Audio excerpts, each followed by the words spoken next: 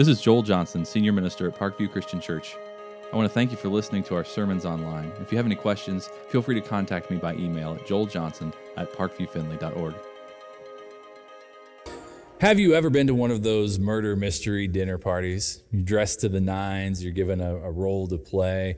You go and sit down to eat, and drama unfolds. Accusations are made.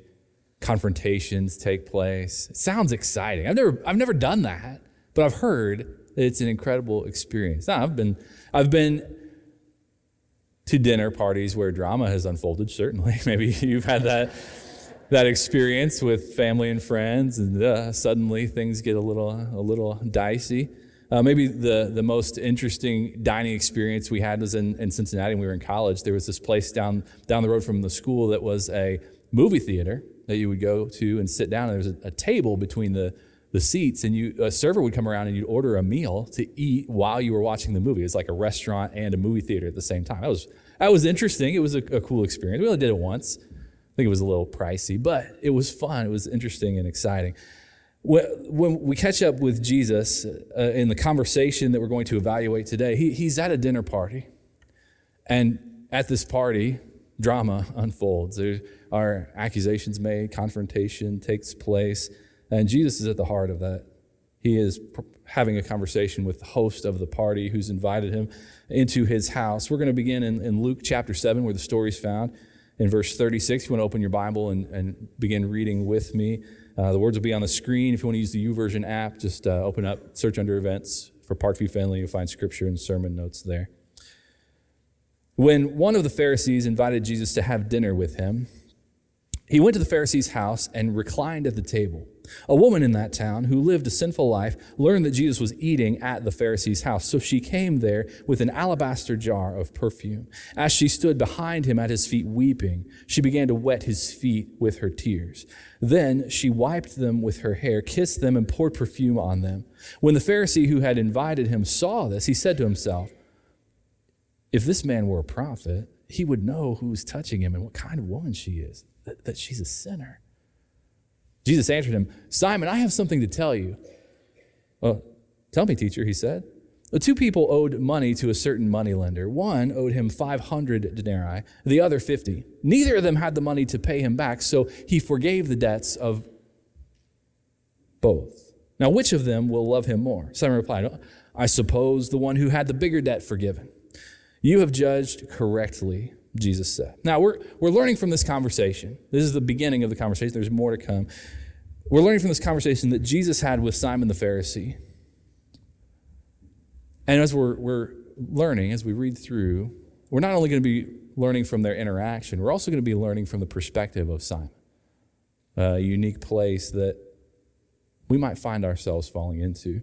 The conversation that began actually didn't begin as a two-way conversation. It was a one-person conversation, Simon talking to himself. Have you ever had those moments when your internal monologue becomes external? And maybe you realize it, maybe you don't, but you're saying things out loud that probably should stay inside. You see a person far away coming towards you, and you think, "Oh," and you say something out loud, and people are like, What did you say?" Like, yeah, and so you have to deal with the things that you allowed to come out of your mouth. Maybe you have a conversation with someone who the conversation becomes heated, elevated, it's an argument, and you walk away frustrated, and you are talking, and the things you're thinking are coming out of your mouth. You sound like Yosemite Sam under your breath. You're walking away, rehearsing the things you should have said, thinking about how that might have gone better, maybe talking about the person that you were arguing with, and we have a way of letting our inner monologue become outer, and those thoughts that we want to be private spilling out a little bit. Isn't it funny how we think we are entitled to have those private thoughts, to say those private words to ourselves, to pour out our emotion? I'm just venting a little anger. It's all right. I'm not hurting anybody.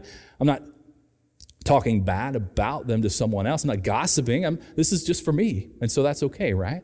What we don't realize is that those thoughts, those words are shaping our character. Those things that we think to ourselves, those things that we say to ourselves, they're contributing to the person that we're becoming. And if those words are encouraging, we're building ourselves in the image of Christ to grow. If those words are detrimental, if they're harmful, if they're hurtful, we are also molding and shaping our hearts into something else that isn't pleasing to the Lord. What we need to do, instead of allowing ourselves this private expression, is to remember that we have a constant companion in Christ, that those words that we say, those things that we think, should be the beginnings of a conversation with the Lord, the means of our prayer, to say, even if we're dealing with some ugly thoughts, Lord, I'm feeling this way about this person. Help me to deal with these reactions. Help me deal with these thoughts that I'm having. I don't want to have them. As we're walking away from a conversation, the things that we would usually gripe to ourselves about, to say to God, that really didn't happen the way I wanted it to go. Would you help me return to that conversation, return to that person and make amends, and to apologize for the things I said that I shouldn't have said, to say the things that I neglected to say that really should have been a part of that conversation. We have an opportunity to grow closer to the Lord through that exchange as we open our hearts up and begin to have that bit of conversation with Jesus, instead of trying to make that a private expression. See, for each of us, we recognize the value of talking with the Lord and allowing him to have a hand in molding and shaping our hearts. That's what happened in the life of Simon. Jesus stepped into his private conversation and helped him see the truth, helped him recognize that his own perspective was holding him back from drawing closer to Jesus. That's what that conversation did for Simon, what it was about to do. And when we have conversations with others, those conversations help us overcome those things that are holding us back from drawing closer to Jesus. And when we reach out into the community, when we reach out into the lives of other people, we are used by God to help remove those things that are holding other people back from drawing closer to the Lord as well. Now, Simon was dealing with some very significant things holding him back from Jesus. The first was pride. As a Pharisee, he prided himself on his ability to keep the law, to know the law, to obey the law. And not only that, but to watch over the people of Israel in the way that they kept the law. Now, he wasn't a policeman. He wasn't responsible for enforcing the law and taking people into custody. Maybe we should think of him more like a compliance agent with an insurance company, of pointing out the places that people might have been out of compliance with the law and directing them how to correct those things. Maybe we could see him more like an OSHA inspector who shows up in the midst of you doing something and saying, cease, desist, you have to correct these things to be in compliance for safety, to make sure everything happens the right way. As an expert in the law, he was watching and waiting, making sure people knew how to obey, how to correct the wrongs when they were out of that obedience, and even when they would need to offer sacrifices, the way the law dictated them to make payment for the wrong in their lives and point them toward the temple. And Simon had developed himself according to the law so that he truly believed that he was earning his place for eternity, that his good work, his faithfulness to the law was making him worthy. He was dedicated to doing what was right, to living according to the code. And through that process, not only was he dealing with pride, he was dealing with a sense of superiority. His role as Pharisee positioned him to continually look down on the people of Israel around him who weren't obeying the law the way he was. The only way for us to look down on others is to put ourselves higher than them, on a position of superiority, on a pedestal, as we look down into the lives of other people. That's what Simon was doing. As he saw this woman enter into his house, imposing herself on the dinner party that he had invited Jesus to, he elevated himself and looked down on her. This woman who hadn't received an invitation, this very special dinner that Simon had invited Jesus to attend, and suddenly she's there interacting with his guest, imposing herself where she wasn't wanted by the host. Now, a dinner party at this day and age would have been much different than the kind of meals that we would share together in the home of one another. At this time, hospitality was the focus. And when you would host a party, when you host a dinner for other people, you wanted to make your home much like their home. You wanted to offer them the same kinds of comforts and amenities they would need after coming home from a long journey or a day at work. When you invited people to your house, the first thing you would do was offer water and wash their feet, to cleanse off the dust of the road, to wash hands, to give them oil, maybe fragrant oil to put on their heads, to remove some of the smell of travel from being out in the sun and the heat, that weird smell you get when you've been in the sun for a little while. And you just want to make dining a pleasant experience for everybody. So you want to make sure everybody's clean and smelling fresh, and then invite them into the table. And tables at this time were low, large tables. And what we read is that they were reclined to eat, that Jesus went to the table and reclined to the table. I hear that and I think lazy boy. Jesus popped himself down at the table, feet first, ready for food. But the reclining that they did for their meals was more like a bench, a padded bench, a chaise lounge. They were propped up on an elbow with their heads into the table to reach for the food and to eat and talk with one another, feet out away from the table. So as this woman approached Jesus, she wasn't close to the table. She was standing far back, maybe among those who were serving and holding pitchers ready to refill cups, blending in, except that she was standing close to Jesus. She had come up where his feet were, and she was weeping, crying. Not just the misty dust in my eye when there's that weird part in the movie that just gets me unexpectedly, or the very sentimental commercials that you can't quite see for a couple of minutes. No, this is floods of tears coming down her face. She is wetting Jesus' feet with her tears. Can you imagine the amount of weeping that she was doing to wet Jesus' feet? The emotional response that took hold of her in the presence of Jesus. And she recognized that his feet were wet. She was purposely making them wet with her tears, and she took her hair and wiped his feet dry, and she kissed his feet, and she took a jar of perfume, a stone jar, very valuable in that day. It was a one-use kind of perfume. You had to break the neck of the bottle in order to use it. She poured that perfume out on his feet. This incredible expression of love and value for Jesus.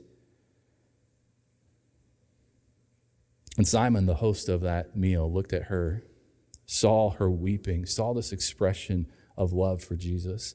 And how did he respond? What's she doing here?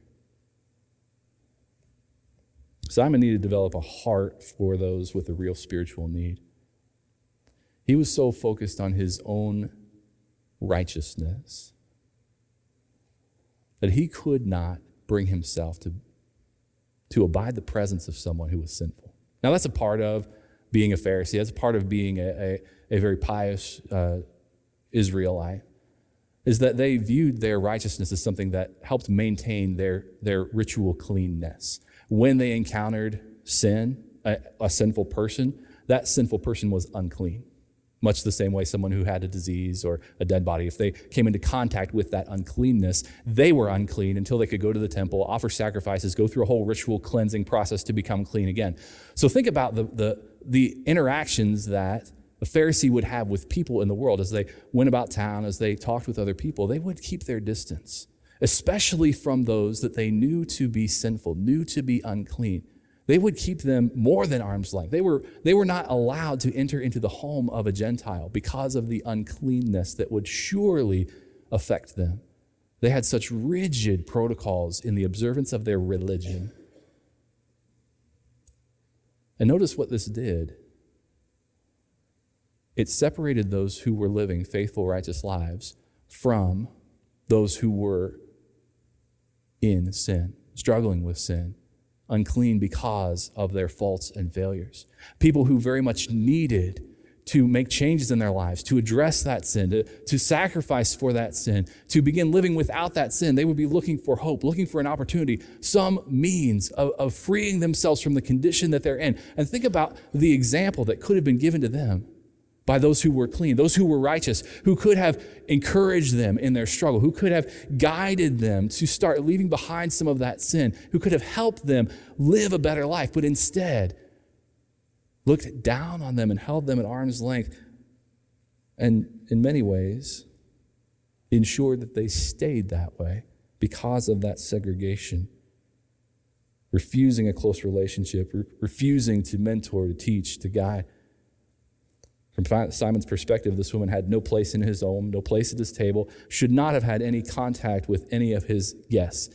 Pride, superiority, and arrogance. Think about the arrogance of a man who looks at this situation taking place and looks down on Jesus. Oh, if this man were a prophet, he would know what kind of woman that was. And surely he would think like me. He wouldn't even allow her to touch him.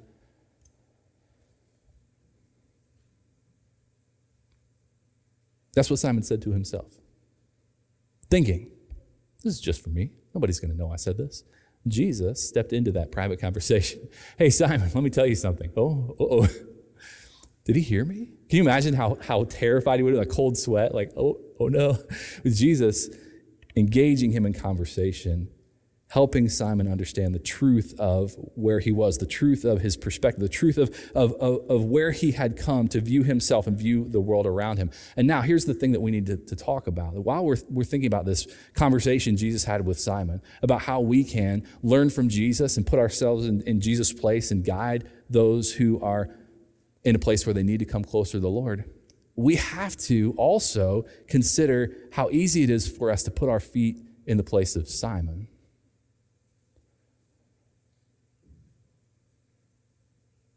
The pride, arrogance, self-righteousness would twist our perspective, cause us to think very highly of ourselves and to look down on other people because of their faults and failures. What is it that drives us to that place? What is it that moves us and other people to a place where they see themselves as superior, self-righteous? Well, the first thing that brings us there is the habit of justifying our own sin, of knowing that there's things that are wrong in our lives, but refusing to acknowledge them. Instead, we rationalize them. We explain them away. We ignore the impact that they're having in our lives and the lives of other people, like white lies, little things that aren't quite true, but they aren't quite false either, the kinds of things that make conversation interesting. We know we shouldn't say them. We know we're misleading people, but it's not a big a deal. Everybody does it. We don't need to acknowledge those things and start telling the truth instead of misleading. People need to surrender those to God and repent. It's just a way of talking, right? That's what justification is, of explaining away wrong in our lives and refusing to acknowledge that it's wrong, refusing to acknowledge that we need to be forgiven of those things and begin living differently.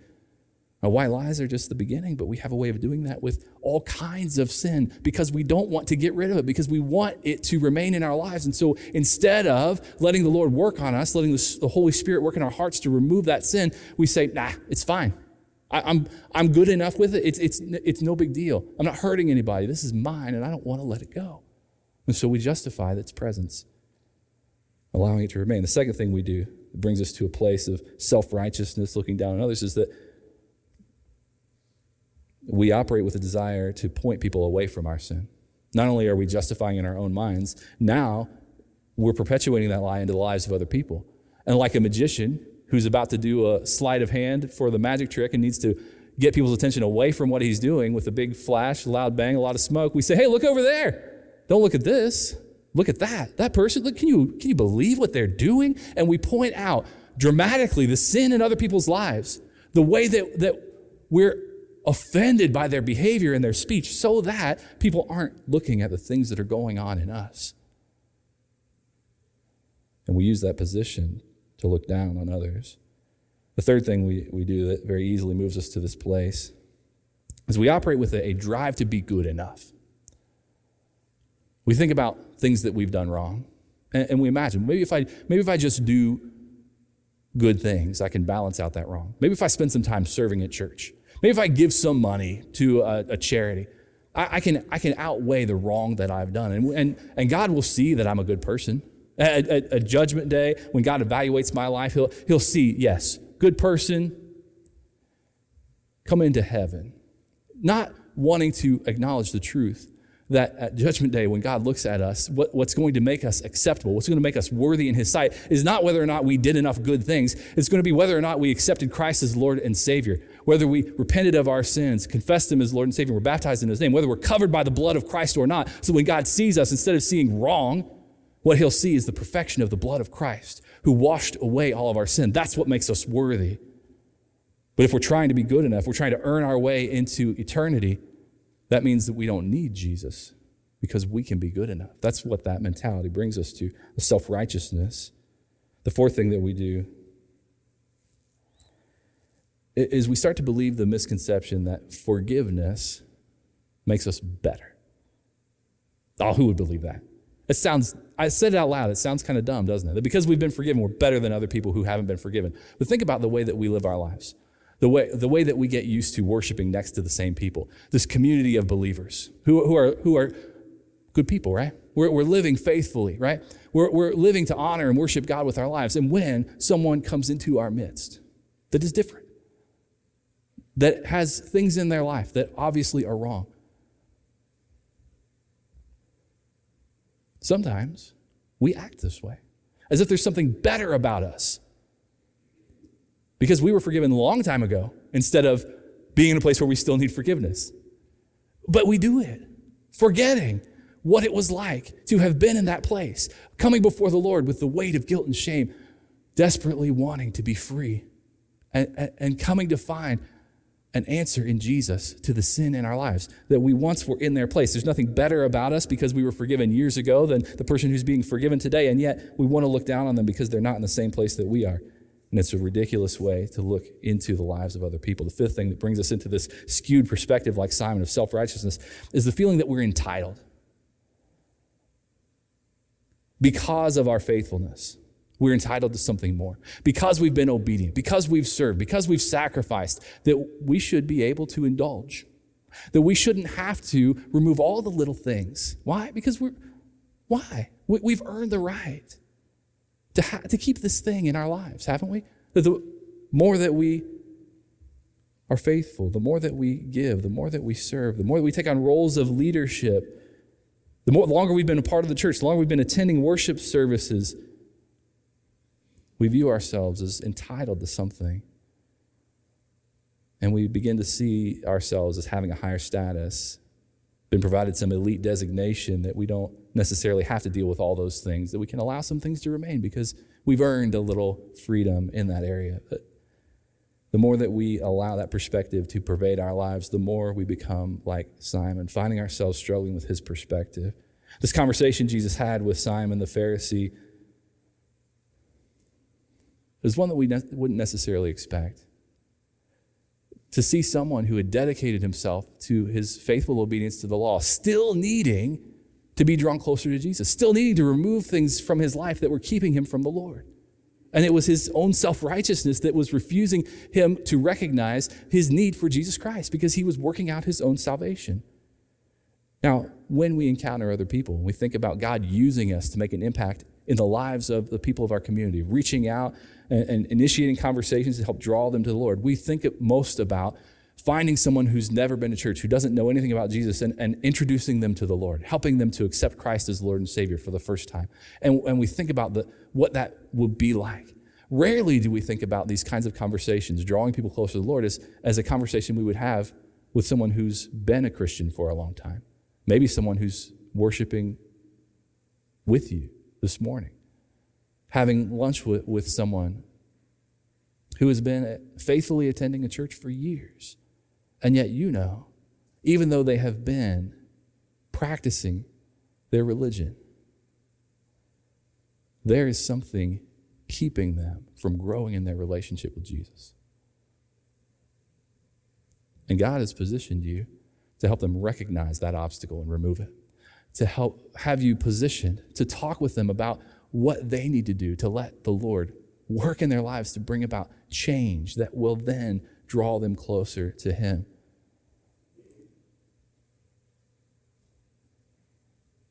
Jesus used a story to intervene in Simon's life, to present truth to him in a way that he could understand it and then make application in his life.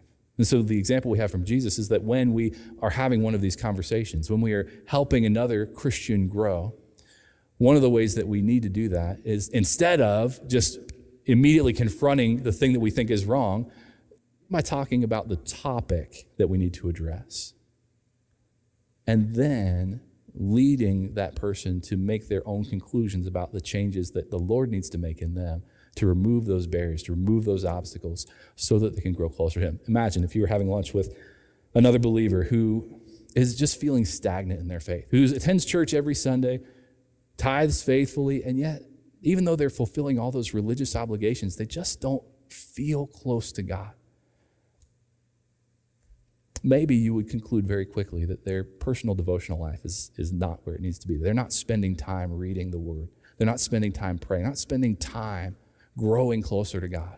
The most obvious thing to do would be to say, hey, maybe you should read your Bible, and that'll help a lot.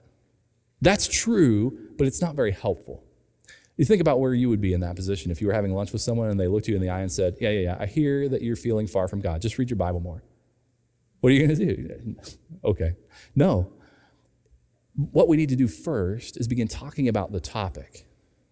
Present a benign conversation so that they can begin to draw their own conclusions about the need for change. And we begin talking about what our personal devotional life is like, about the thing that we read that morning and how God is teaching us and growing us as we've been thinking about that passage all day, as we've been praying over that passage and talking to God about our response to it, how we didn't quite like reading those words, how they were uncomfortable for us. And yet, as the day is progressing, we're coming to an understanding of the changes that need to take place in our lives and how valuable that time with God has become to us because of the way that he is shaping and molding our lives, drawing us in, deepening our faith, and how we would never give that time up for anything. And after talking about our experience, then present a question about what's happening to them as they read the Bible, to give them an opportunity to respond. Rather than direct confrontation, talking about a topic and then giving them room to make their own conclusions and speak their own conclusions. Sometimes these conversations that we're led to are less like evangelism and more like accountability as we connect with other believers and help them see their need to overcome their own perspective and draw close to the Lord. Sometimes we need to have those conversations as well. We need to have faithful friends intervene in our lives to help us see the reality of truth that we have been neglecting, to help us see those ideas that we've allowed to become twisted in our minds, and help remove those barriers and allow the Lord to make changes in us so that we can then draw closer to him. Jesus presented this idea to Simon in a story, and then he moved on to confrontation. Verse 44, we hear this confrontation. Then he turned toward the woman and said to Simon, "Do you see this woman? I came into your house. You didn't give me any water for my feet, but she wet my feet with her tears and wiped them with her hair. You didn't give me a kiss. But this woman, from the time I entered, has not stopped kissing my feet. You didn't put oil on my head. She's poured perfume on my feet. Therefore, I tell you, her many sins have been forgiven, as her great love has shown. But whoever has been forgiven little loves little." And Jesus said to her, "Your sins are forgiven." The other guests began to say among themselves, "Who is this that even forgives sins?" Jesus said to the woman, "Your faith has saved you. Go in peace." And in the process of this confrontation, Jesus demonstrates the value of compassion and forgiveness, providing for Simon the example that he needs to follow, pointing to the barriers in his life. Jesus pointed Simon to recognize the loving response this woman demonstrated toward Jesus, the gratitude she had toward him, the love she expressed as she wept over that experience in his presence. And as he was doing that, Jesus pointed out to Simon how he had neglected even to show hospitality. There was no loving act, no loving care given to Jesus from the host of the party.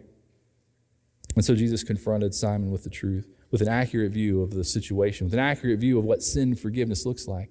And as we hear the stories, we hear this conversation, as we read the story that Jesus said out loud to Simon, it confronts us with the reality of an accurate view of sin and forgiveness that we probably need to be reminded of. Simon certainly did. The reality of sin and forgiveness is that all sin is wrong.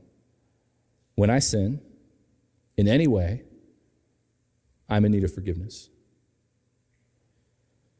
Now, mentally, I can agree with that.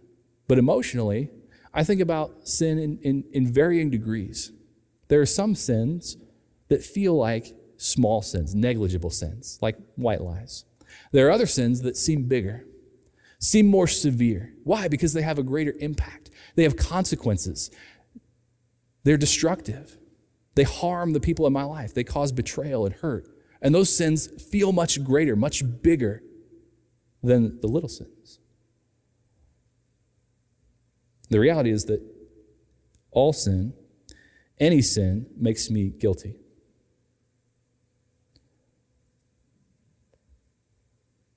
That all of us have sinned and fallen short of the glory of God. And that whenever sin is present in our lives, whether it's small or great, that sin makes us guilty. Breaking God's law makes us a lawbreaker. Now, it doesn't require a certain amount of sin. You can't sin 5 times and then the 6th time become guilty of sin. No, every sin makes you guilty of sin. And every sin that we have, we find ourselves in need of forgiveness. We're guilty in a way that we cannot overcome. The only means of overcoming that sin is the forgiveness that comes by the blood of Jesus Christ, the grace that was poured out when he sacrificed himself on the cross. And so we think in terms of the story that Jesus told to confront Simon with the truth. Both of the men who owed money, one 500 denarii, one 50 denarii, both of them were in debt. Neither one of them had a way to pay for their debt. When the creditor forgave that debt, he changed their status from being indebted to being debt-free. When he forgave their debt, he moved them from being indebted to being debt-free. It didn't matter how much they owed. Their status changed in the same way. That's the reality of sin and forgiveness. We also need to be confronted with an accurate view of our response to Jesus. That when we sin, when we are forgiven of that sin, it produces an emotional response in us. Gratitude. We are grateful. It produces other emotions in us. Joy, peace, freedom, experiencing what it is to be forgiven. We also have to be aware of the further emotional response we have. That when we feel the significance of the consequences of sin, and that sin is forgiven, we feel grateful in a very significant way. When we are overwhelmed with the weight of guilt and shame because of the wrong that we have done, and Jesus forgives that sin and washes us clean by his blood, we feel overwhelmingly grateful because we have been freed from the weight of that guilt and shame. When we've told a little white lie, we want to say, that didn't matter. I don't even need, why would I even confess that to the Lord? Why would I repent of that thing? I didn't hurt anybody. No one even knows that I lied. It doesn't matter. But that wrong has made us guilty in the same way any other sin has made us guilty. And when we refuse to surrender it to the Lord, we reject his grace and forgiveness.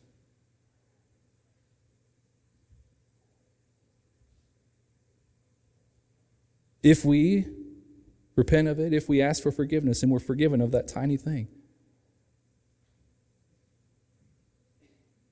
we don't even feel grateful about it. It is a run-of-the-mill kind of sin. We forget that it makes us as guilty as any other sin. We forget about the cost that Jesus paid to forgive us of that sin. We forget about the agony of the cross. We forget about his blood pouring out to bring about grace. And we think, it's no big deal. It doesn't matter. I don't even need to be grateful when I'm forgiven.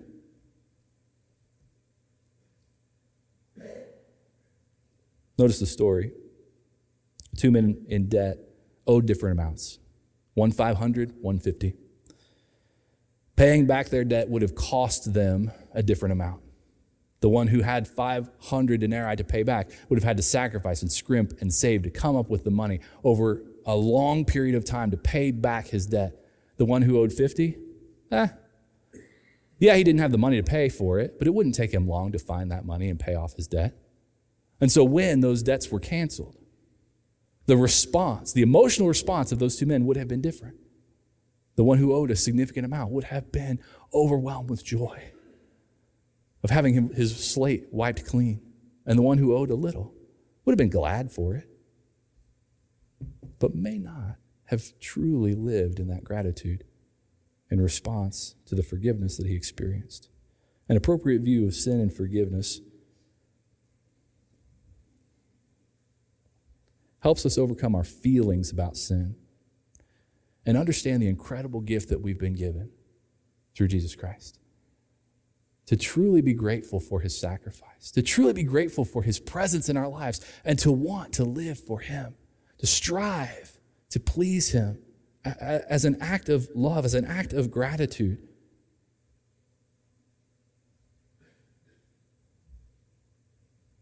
To corral our thoughts about forgiveness that are skewed, that are out of alignment. We don't want to come to a place of forgiveness and look at other people who have been forgiven a huge amount of sin and think, well, that's not fair. Why did they get to do so much more and still be forgiven when I only did this? That's not right. I should go out and sin some more so that I can be forgiven of more. Neither do we look down on those who have been forgiven more and think that they are less of a person because they have had such experiences in their life that they need that forgiveness. And we look down on them because we don't think that we need it any more than they do. When we have an appropriate view of sin, we recognize that we stand in the same place before the Lord, guilty of sin. And God does the same thing for every one of us by providing forgiveness through the blood of Christ. He brings about freedom from sin. He brings about joy and peace. And he provides the means for us to enter into relationship with him, having that obstacle of sin removed from our lives, having that wrong wiped away, cleansed by the blood of Christ. And we gain an appropriate view of what our lives look like in him. We also gain an appropriate view of what our faithful living is. It is not an obligation to make payment for the sacrifice of Jesus. We can never do enough to pay back the sacrifice that he made. It is not something that earns our place for eternity. We cannot be good enough to attain eternity. Why? Because any sin is wrong and makes us guilty. And as soon as we have failed in any way, we remove ourselves from the possibility of perfection. We need a Savior. And we find that Savior in the perfect example of Jesus Christ. And when we live for him, we live our lives as a loving expression to the Lord. Not because we have to, but because we want to. Like this woman who was overwhelmed with emotion in the presence of Jesus. She expressed her love to him genuinely because of what he had done for her. And so we come to the end of this exchange. We come to the end of this story. We've been talking a lot about sin and forgiveness. What about the conversation? What about Jesus and Simon that we're learning from and the way that we reach into the lives of other people and help them grow? And here is the thing that we need to learn. Simon's religion was a very personal experience. It was all about him being righteous, being good enough. And he was working very hard to earn his favor with God. Sometimes we get in that place where we get distracted from what God is calling us to do with our lives. And we think about our solitary experience with the Lord. And we shut out other people, and we think very specifically about how we can grow. But what we need to do, like Simon, is to open up our hearts to the people around us, to care about those who are hurting and in need of Jesus, to care about people in our lives. And sometimes we have the opportunity to have conversations, to help open up the lives of other Christians, to help them see what God is calling them to do. Sometimes we have other people have those conversations with us, and they help us see our need to open up our lives and care for the people around us. In either case, what we discover is that our faith grows when we share it. Our love for God grows when we express it to other people. And our experience with God deepens as we act on our faith, not keeping it as a private experience, but sharing it with the people around us by caring about them in the name of Christ and helping them draw closer to him. And when we get too focused on me, when we get so wrapped up in our own self-righteousness, what we need to do is let all those things go, surrender them to the Lord, and allow him to draw us in. And in the process, open our lives up to the people around us who are depending on us to help them draw closer to the Lord as well. Would you please join me in prayer? God, we thank you for the example we have in you. God, we thank you for the conversations that take place in Scripture that we learn from. Lord, I pray that you would open our eyes to the people around us, that you would help us see the needs that we can help meet, the opportunities that you provide for us to prayerfully talk to other people about removing the obstacles in their lives so they can draw closer to you. God, I pray that you would Help us see those opportunities, and that you would provide the right means for us to step into those, to be used by you to draw people in.